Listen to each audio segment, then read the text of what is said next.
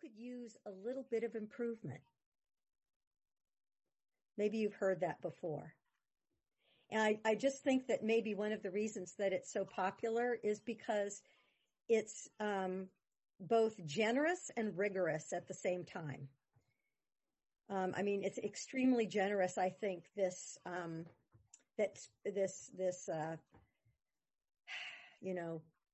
you're perfect just the way you are speaks to that fear that I think a lot of us have, that insecurity, that somehow there's something wrong with us. We're fundamentally flawed. We should be different. We should know better by now. Especially if we practice Zen. Oh my God, how come we haven't figured it out yet? How come we still have suffering in our lives? So that kind of grandmother mind, I think, of Suzuki Roshi, where he says, you're fine. It's fine. It's okay, really. You're okay. We're okay. And there's always a way that we can grow. There's always a way that we can do better. There's always a way that we can learn from our experience. So you might ask, well, how can it be possible that these two different things can be true? How can I be perfect and yet also need to improve? And that kind of, how can both be true is certainly a question that the Western mind, really, really has a hard time with, because, we're really taught a lot in our Western culture and politics and religions, either or, this or that, good or bad, God or Satan, and all the different ways that we can talk about the dualities that we're presented with. So here is this profoundly simple and yet deep statement that Suzuki Roshi is saying in his own way of, no, actually, we are perfect. And at the same time, we could use some improvement. Now, this, in my view, is an expression of the absolute and the relative.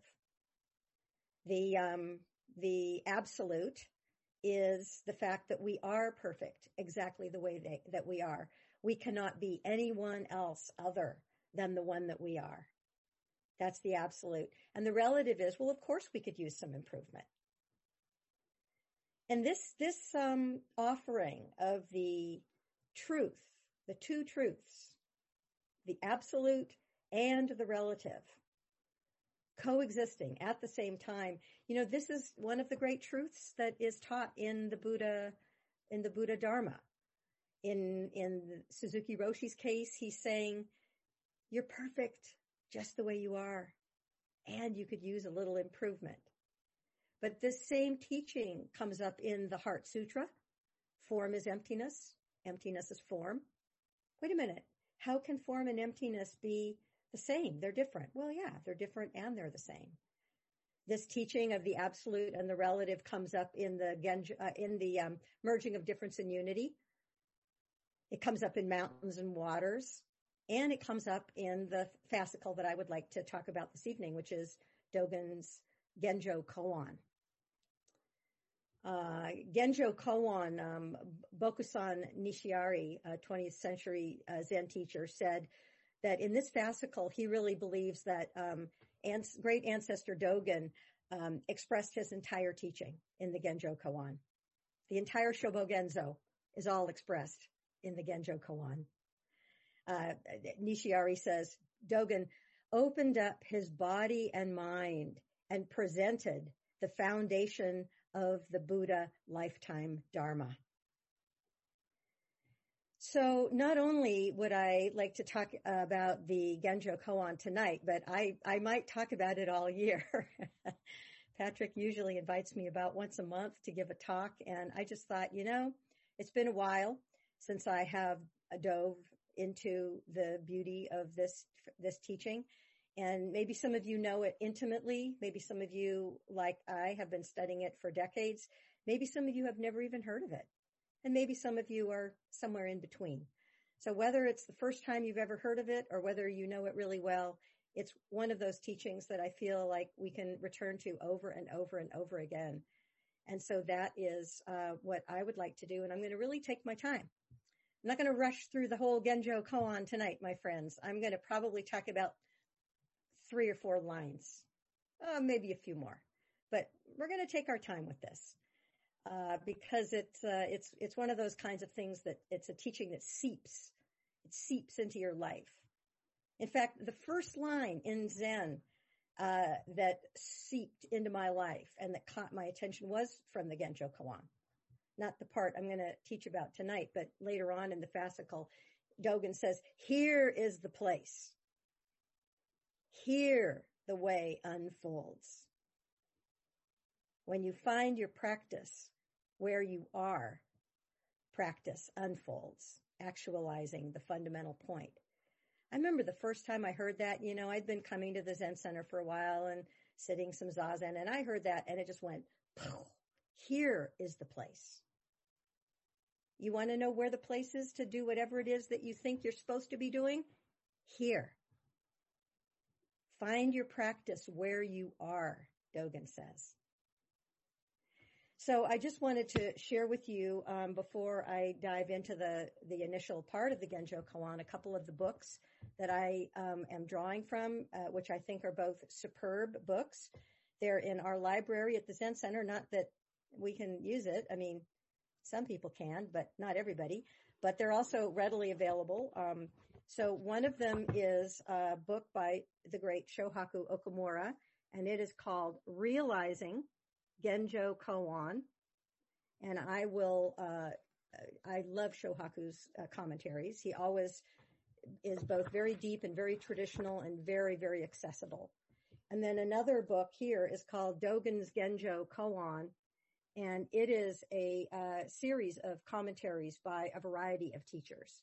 And so I'll mainly be sharing, as I did, Bokusan Nishiari and also Kosho Uchiyama Roshi, another great late 20th century Zen teacher.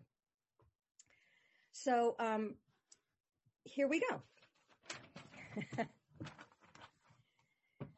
And I want to start with the title, because the title in itself is the expression of the entire fascicle, which Nishiari says is Dogen's teaching in its entirety.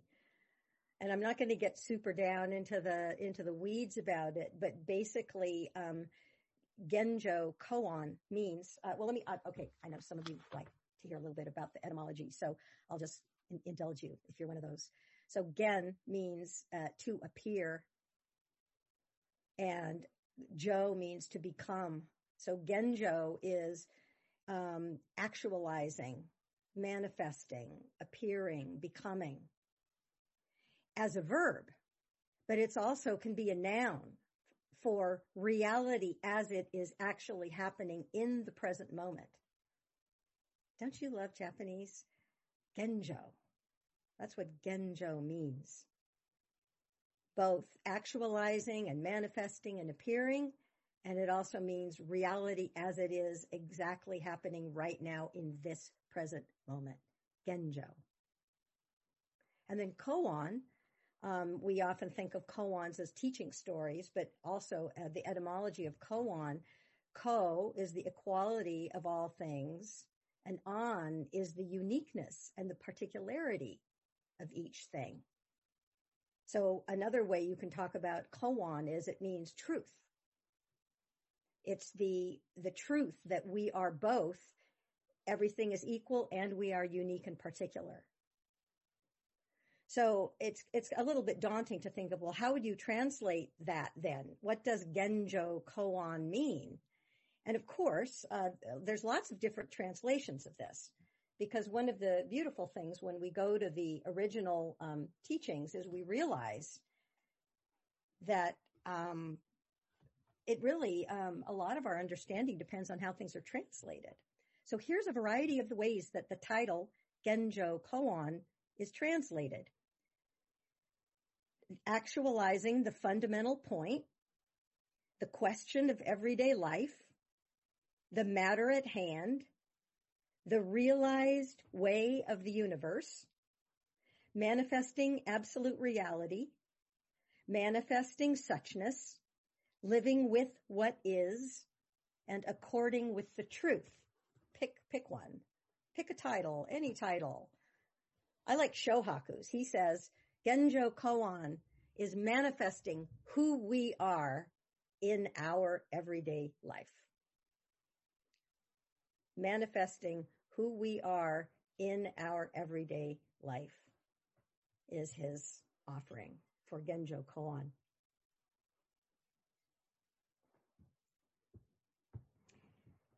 And he, in this fascicle, what Dogen does is he just presents example after example after example of how to see reality from both sides. And it's not logical. It's not logical to consider that we can hold two different truths, that we can be both perfect and imperfect. It's not logical. This is not a teaching that speaks to the linear mind. This is a teaching that actually is intended to penetrate our heart and our hara, our body, our understanding of and our experience of reality in this exact moment, exactly as things are unfolding now and now and now and now, in our universality and in our particularity. So, and in fact, that Nishiari said, what I just said, maybe I said it because I read that he said it. He says, you cannot get the Genjo Koan solely by thinking. You should get it right in your hara. On the other hand, you can't grasp it without knowing the basic principle. So this is that interesting dilemma that we're in, where on the one hand, it's just about being exactly the ones we are in this very moment, just as it's unfolding.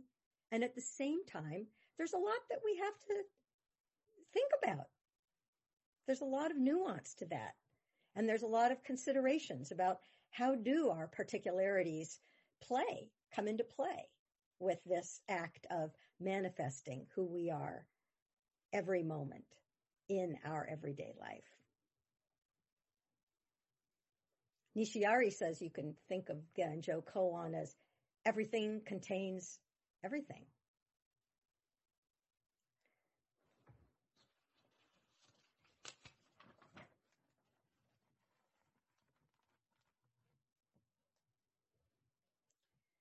And ultimately, this teaching is something that is only known through our experience and through actualization.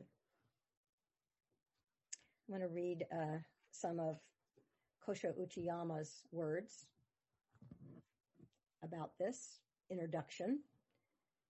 He says, by tasting the meaning of each word, I have made a liberal translation. This is yet another translation. He says, the ordinary profundity of the present moment becoming the present moment. And then he says, the present moment can't be anything else. But because our mind wanders into the past and the future, we lose sight of that. Isn't that how it is? I mean, it's so simple. Just be present with your life, with our life, just as it's happening. Well, I can't do that. Why not? Because this happened to me, or because this is going to happen to me. That's what we do. And that's why I think it's so beautiful that we have these teachings that are like a mindfulness bell that bring us back over and over. Uchiyama, the present moment can't be anything else. But because our mind wanders into the past and future, we lose sight of that. It's like air. We can't live without it, but we don't value it. That's the present moment. We don't value it. We think it's supposed to be more shiny, right? Our lives are supposed to be better. They're supposed to be different. But here we are, breathing the air of the gift of our lives every single moment. It's like air. We can't live without it, but we don't value it. Some people put more value on money or diamonds. But if we do not completely value the present moment as the present moment, and instead use it to fulfill our illusory thoughts, we will certainly suffocate. And then he says, it is completely off the mark to think that this infinite profundity is some kind of rare or special state of mind, which is beyond our reach. Rather, it is a question of how we do things in this present moment, using our hands and feet in our ordinary, everyday lives. So how does Dogen express this, our ancestor from the 13th century, that great scholar and that dedicated practitioner who spent his whole life sitting and teaching and writing so that we now in 2021 can continue to enjoy his teaching and his words. Thank you, Dogen, so much for your effort. And, by the way, they didn't even understand Dogen for a few hundred years after he taught. He was considered just too obscure, too weird. And it's really more recently, like the last 100 years or so, that people have been coming back around and going, oh yeah, this is really good. So you never know. So the first line in the Genjo Koan, he says, and I really encourage you, don't get all caught up in trying to literally understand. I'm going to talk about it and then I'm going to interpret it. And again, this is something that you can come back to time and again. And I also recommend that you get a copy for yourself and start to read it.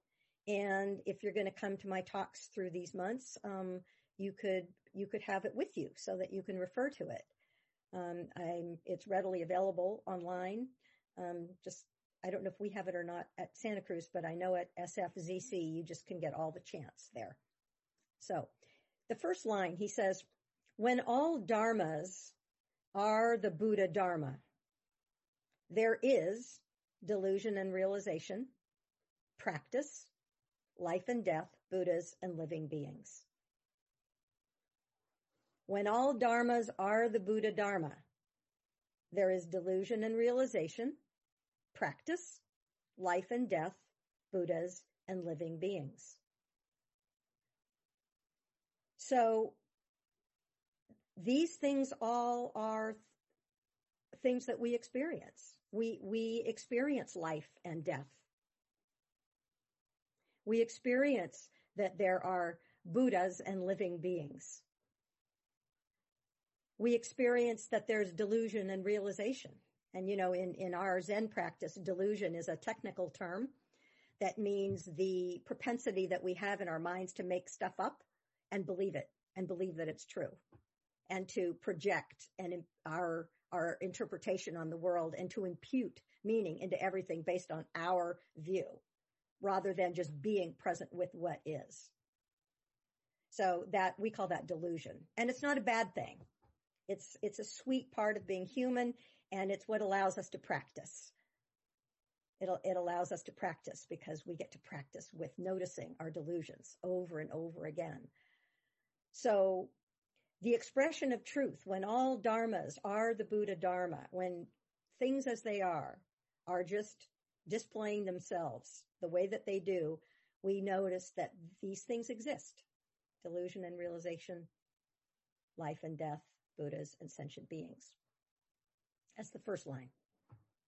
However, lest we get attached to the teachings, what do you think the second line is? Well, it's got to be the negation of the first line. So the second line says, when the 10,000 dharmas are without fixed self, there is no delusion and realization, no practice, no birth and death, and no Buddhas and living beings. So here it is. Both are true. On the one hand, there is delusion and realization, there is life and death. But on the other hand, in the realm of no fixed self, there is no delusion and there is no realization. It's the fixed self that creates the duality. The duality is true, but at the same time, when there is no fixed self in the 10,000 dharmas, then these constructs, these labels, these concepts are meaningless. And both are true. You know, the Heart Sutra does this with the teachings. We've talked about this before. You know, the Heart Sutra basically goes throughout the entire Buddhist canon and says, no, no, no, no, no, no. After we've just spent decades studying and practicing the Four Noble Truths and the 12-fold chain, the Heart Sutra says, no, no noble truths, no 12-fold chain. And again, it doesn't mean that we're saying that we don't respect and honor the teachings, but what it means is that we don't grasp even onto the teachings. We don't try to make them a thing either. And this is particularly then expressed, sort of the this and the this, and then the third line is about leaping clear of dualism. So the third line says, since the Buddha way by nature goes beyond the dichotomy of abundance and deficiency, there is arising and perishing, delusion and realization, life and birth, death, and Buddhas and sentient beings. So it's kind of this beautiful tripod of the existence of it, the fact that it doesn't exist when there's no fixed self, and then basically what we're being invited to do is to leap beyond dichotomy and just open ourselves to the direct experience of both of these understandings that we have and these experiences that we have about our life. Leaping clear of the dichotomy. I love that line. Leaping clear of the dichotomy.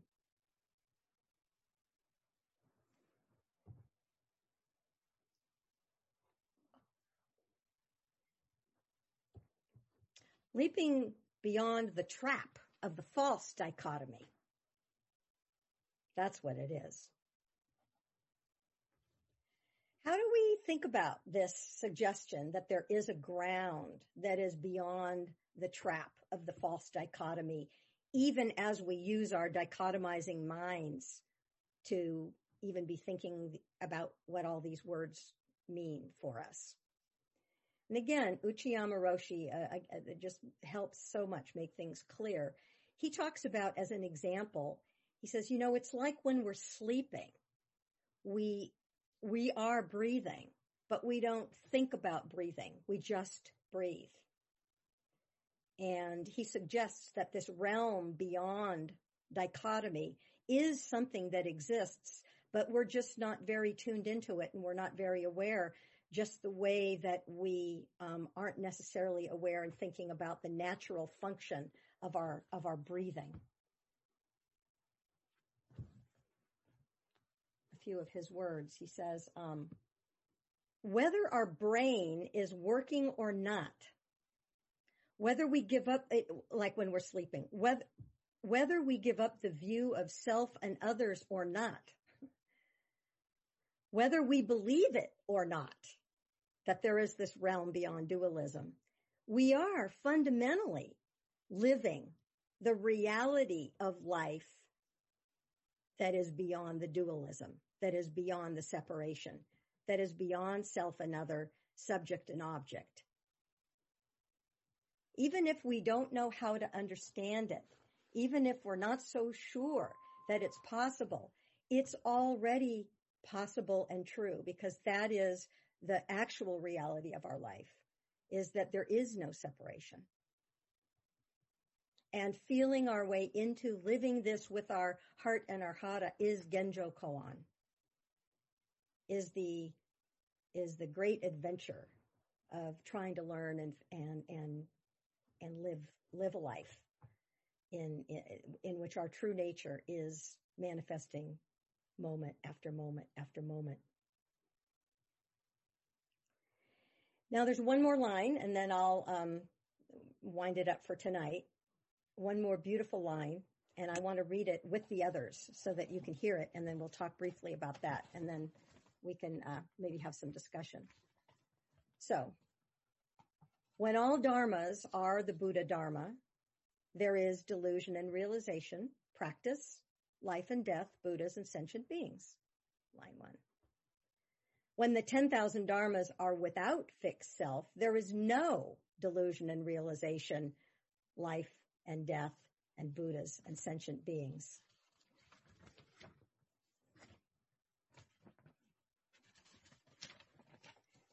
Since the Buddha way by nature goes beyond the dichotomy of abundance and deficiency, there is arising and perishing, delusion and realization, Buddhas and sentient beings. Yet, here's the last line I'll do for tonight. Yet, in attachment, blossoms fall, and in aversion, weeds spread. Yet in attachment, blossoms fall, and in aversion, weeds spread. You know, flowers just do their thing. They grow, they bloom, they open up so beautifully in the sun, and then they begin to fade, and they start to go brown, and they create their seeds, and then they die. They come and they go, they come and they go, and we humans with our grasping minds tend to want to attach to the blossoms. Oh, you're so beautiful. Please, please stay a blossom forever. We attach.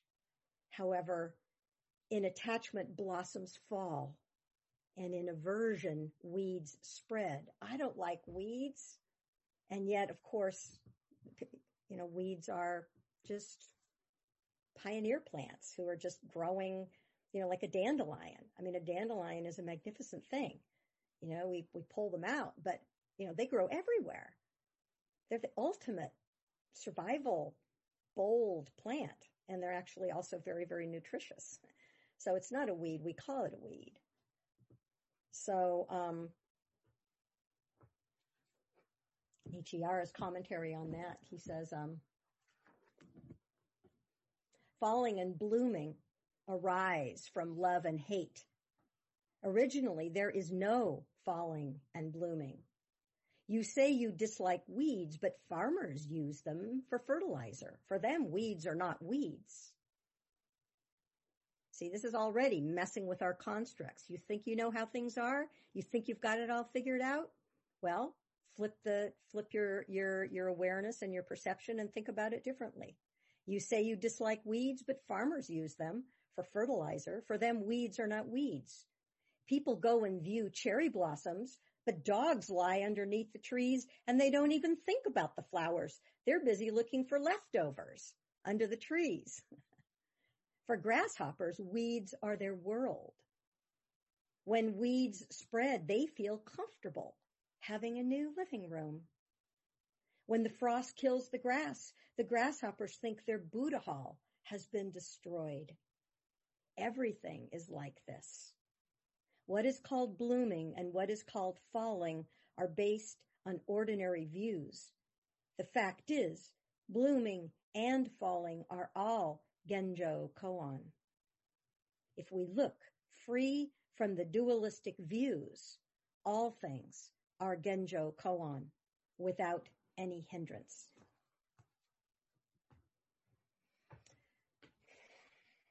So there's a very beginning taste of a great teaching that has both baffled and inspired practitioners for the centuries.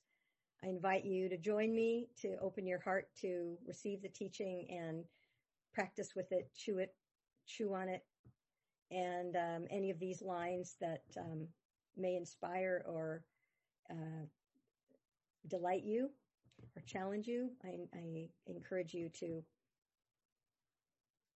just keep reading and practicing and meeting together to talk about this amazing daily practice that we have together.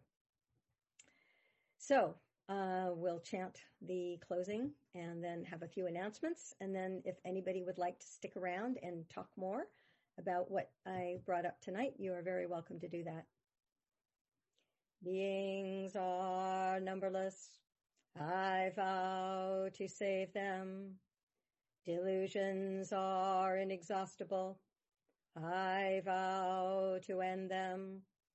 Dharma gates are boundless. I vow to enter them.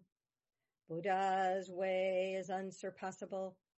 I vow to become it.